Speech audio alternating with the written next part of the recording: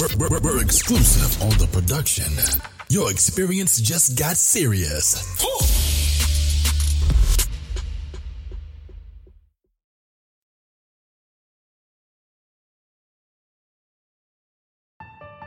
Season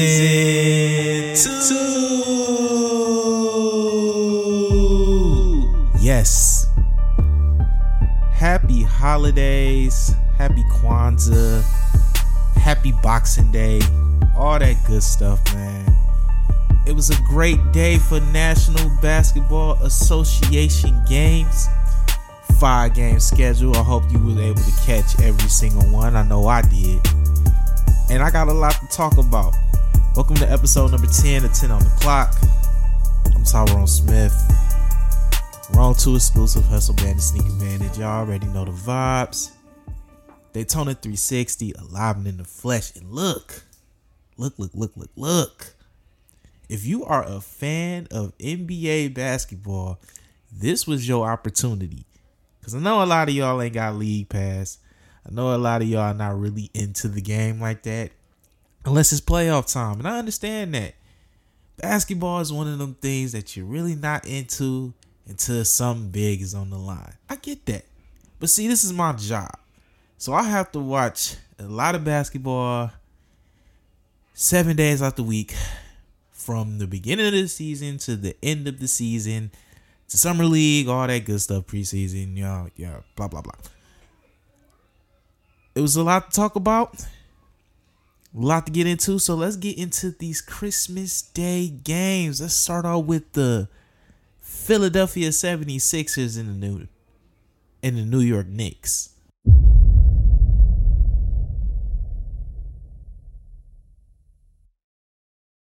All right, first things first, man. Shout out to Georges Niang, because that man was out there looking like prime Steve Kerr with all them 3-point field goals he was making in the fourth quarter.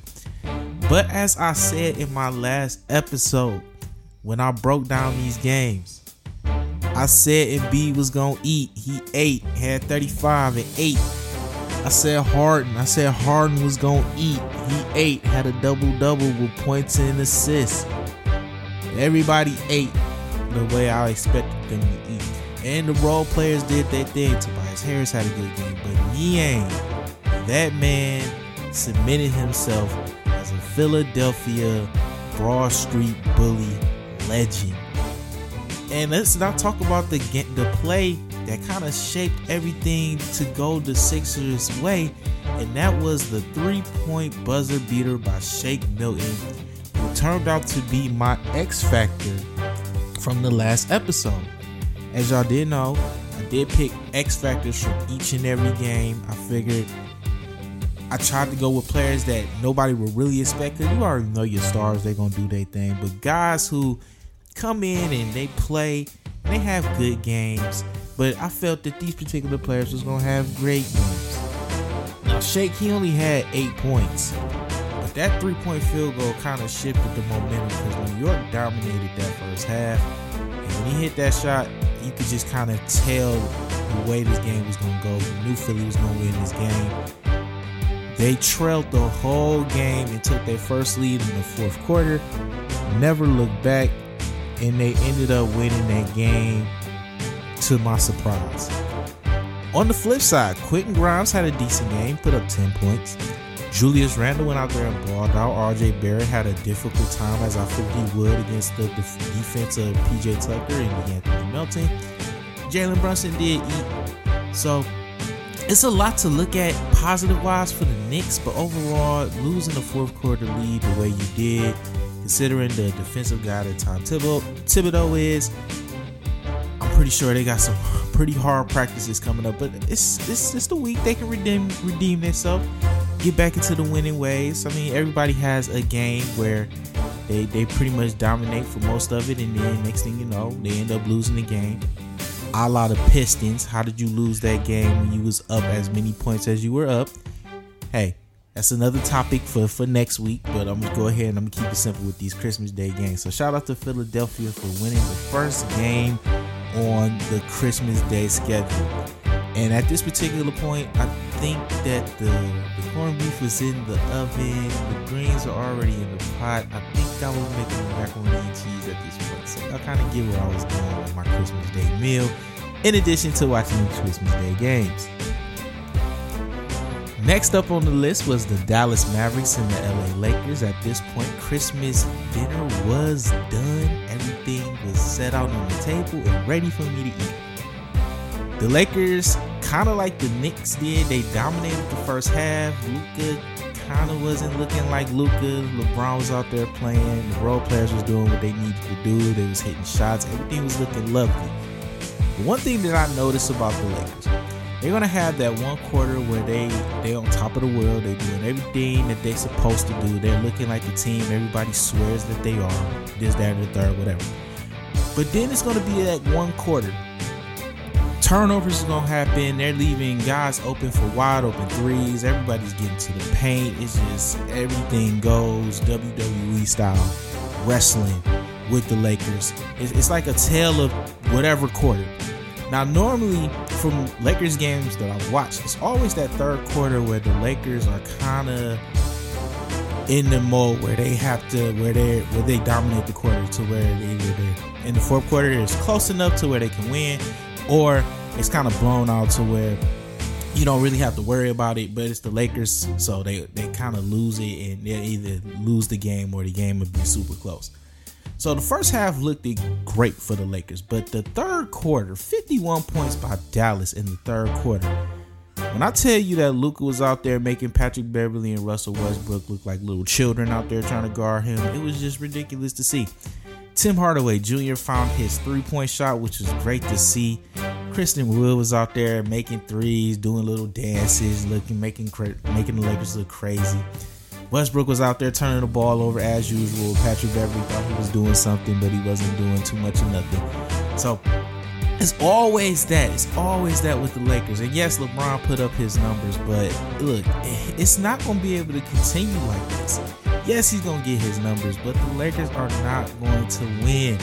And they need Anthony Davis. I was disappointed in Thomas Bryant. I felt he could have did a little more. 8 points, 8 rebounds. That just wasn't gonna cut it. 8 points, 3 rebounds. I'm sorry, 3 rebounds. That just wasn't gonna cut it for me. The size of Dallas big man, I felt like he could have ate a little better than what he did, and he didn't. So look, that's something that they're gonna have to continue to work on. They got to do it by committee with Anthony Davis out, and look, it's not looking too good for the Lakers. I was embarrassed watching that game, and I'm not even a Lakers fan, but I was embarrassed watching that Lakers game. And I wanted to text some friends because I know a couple Laker fans, but I already know, I didn't want to pour salt on the wound, so I just kind of left it at that. But shout out to Christian Wood. He put up 30 points. I've always said for Dallas to be successful, they need somebody other than Luka to put up numbers. And Christian Wood, he put up 30. Tim Hardaway Jr. put up 26. Reggie Bullock put up 14 points. He had 4 threes. This is what Dallas needs if they want to get back into that upper echelon of the Western Conference. They need guys to do what they do. And this is exactly what they did. So shout out to the others for Dallas. Now, my X factor in that game was Spencer Dinwiddie. He only had 8 points and 8 assists, and he didn't have a great shooting game. The Jalen Brunson, Spencer Dinwiddie debate, I obviously think you can now kind of close that because Dinwiddie has not been himself.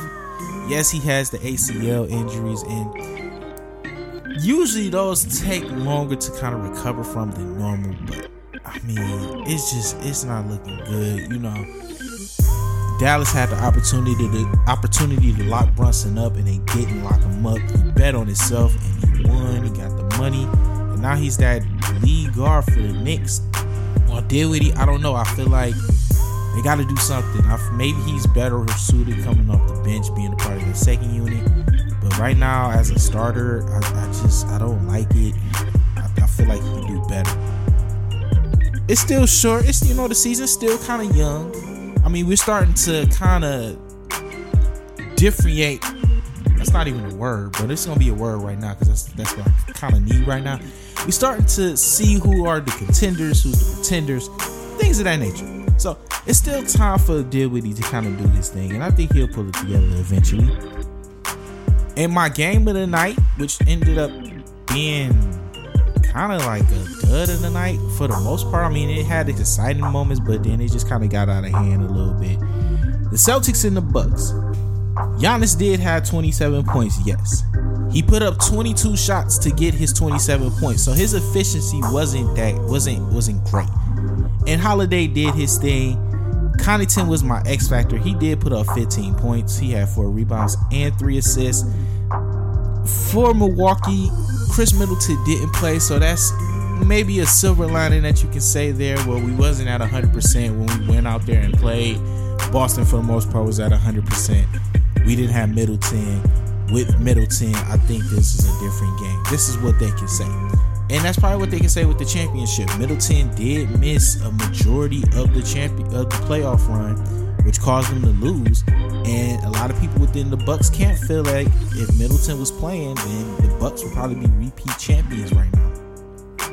Neither here nor there. But they didn't have Middleton. Giannis didn't have that great of a game. I mean, 27 points looks good, but like I said, he put up 22 shots to get it. So shout out to the Celtics defense for doing what they do. On the flip side, Tatum put up 41, including a poster dunk on poor Giannis. Look, if you a shot blocker, it's gonna happen. You can't be ashamed. You gotta go after everything. Look, sometimes players just get the best of you and you're on the poster, but it is what it is. If you play basketball, you going after everything if you that type of player. Outside of the 41, 29 did come from Jaylen Brown. Marcus Smart was out there doing his thing per usual. Robert Williams and Al Horford did their thing. Blake Griffin was out there playing. Derek White. This is a complete Boston Celtics team. Their offense is probably is so top notch.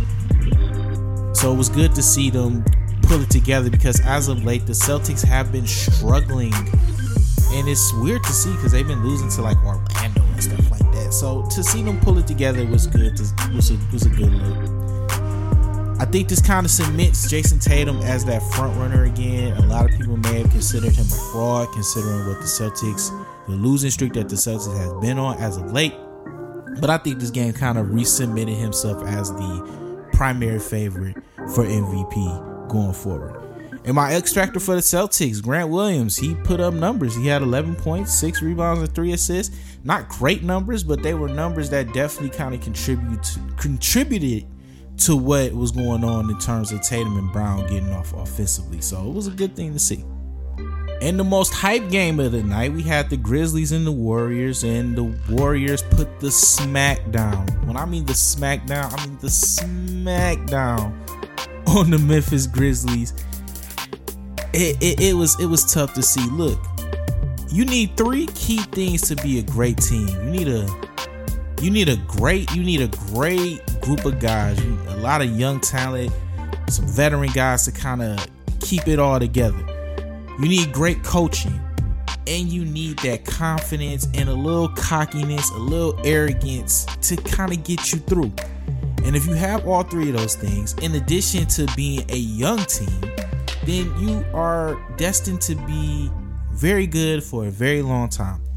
And this is what Memphis has. But at the same time, they called out Golden State. They felt they was the better team. They felt they could have won that series last year. They felt they could have won that play-in last year. They feel they were the better team. Golden State ended up winning the championship, and I'm pretty sure a lot of people within the Memphis brass felt that championship should have been theirs. Okay, cool. You call them out Christmas Day. Okay, cool. But don't go out there and lay a dud of a game. Like, at least make it competitive. Keep the same energy that y'all had when y'all was tweeting and interviews and all this stuff. Keep that energy. That's the energy that we wanted from Memphis in this game against Golden State. On the flip, Golden State gave them the energy that Memphis gave them via social media. Clay mocking Dillon Brooks. They had 6 technical fouls. Jordan Poole ended up getting ejected before he put up a cool 32. I said he was gonna put up maybe like low 30s, high 40s. He was on his way to putting up 40 points.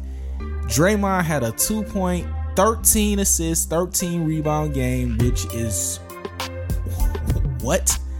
2 points, 13 rebounds, 13 assists. Golden State, I think this is the game that saves their season. This is the game that saves their season. Maybe they just need every team that they play to call them out, because they just play so much more motivated when they called out. So that was good to see. And I like Memphis, but look, sometimes you gotta be humble.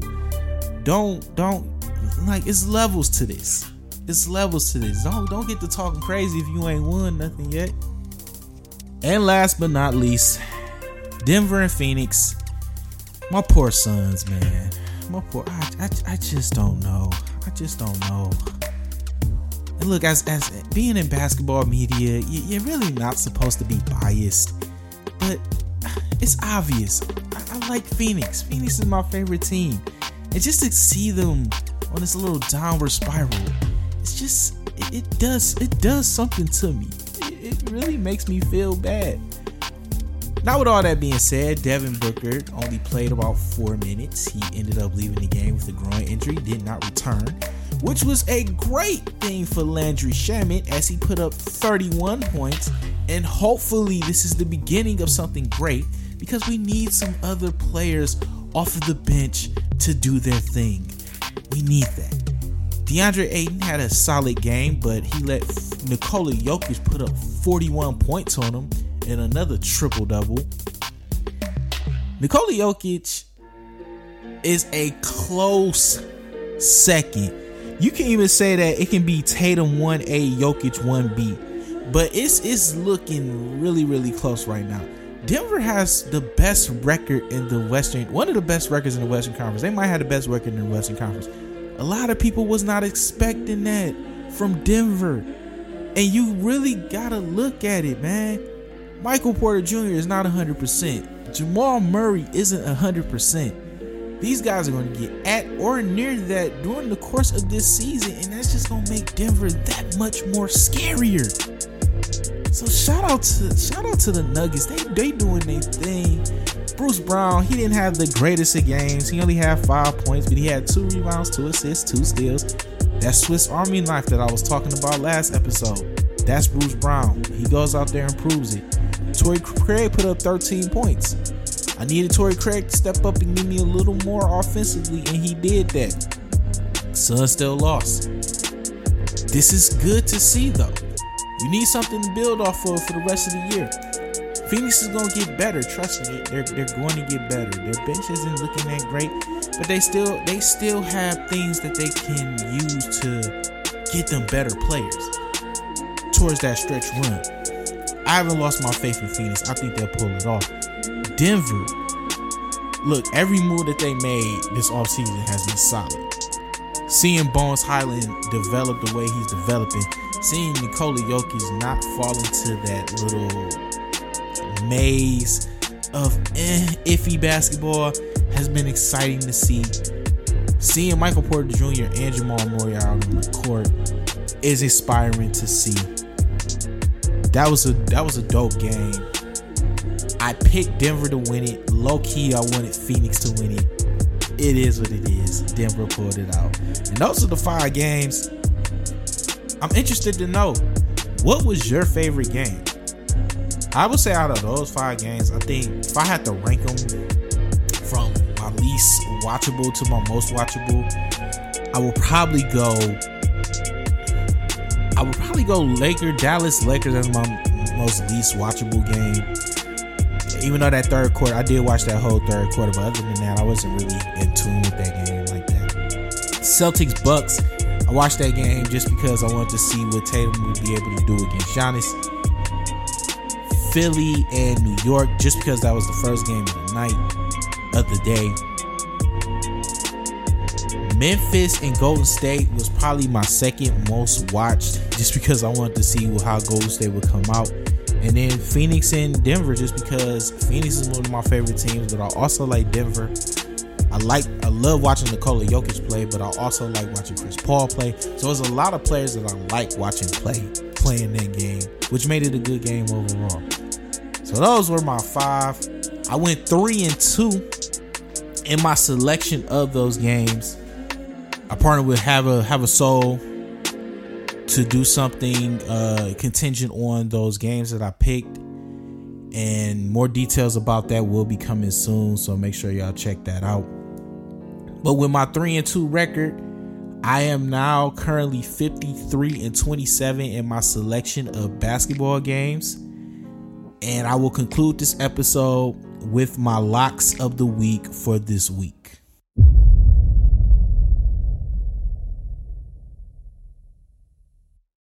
And for locks of the week, I am looking at the games on Friday, December the 30th. It is a 9-game schedule. So let's go ahead and let's pick these games. I'm going to tell y'all who I think is going to win. And y'all can do with it whatever y'all want to do with it. So first off, I got the Magic to defeat the Wizards. Next up, I'm gonna take the Hawks to defeat the Lakers. I got the Raptors to beat the Suns, the Bulls over the Pistons, the Bucks over the Timberwolves. In my game of the night, I'm going to take the New Orleans Pelicans to defeat the 76ers. In my upset special, I'm going to take the Heat to defeat the Nuggets. In my lock of the night, I'm going to take the Warriors to defeat the Blazers. And last but not least, I'm going to take the Utah Jazz to defeat the Sacramento Kings. Domantas Sabonis has a fractured thumb. He's going to try to play through it, but that is going to be a very key injury. He's going to be very limited, and that takes away a lot of what Sacramento likes to do offensively. And that has been the episode. I do appreciate y'all rocking out with me. Shout out to Dirk and his new statue over at American Airlines Arena in Dallas. Shout out to Dame for becoming the all-time leading scorer in Trailblazers history. Basketball full slate is back in schedule. Shout out to the Clippers for coming back and beating the Pistons 14-3 in the overtime. 3 points, Detroit? Really? Come on, man. To be a Suns fan and to know that your home team is the Pistons, it does something to you. It makes you feel some type of way. Makes you want to pull all your hair out, don't it? Hell yeah. Be that as it may, I appreciate y'all rocking out with me.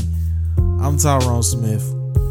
Rome 2 exclusive, Hustle Bandit, Sneaker Bandit, 4 Point Island, Lock 'em Up, Rome, Daytona 360, and I will holler at y'all next week.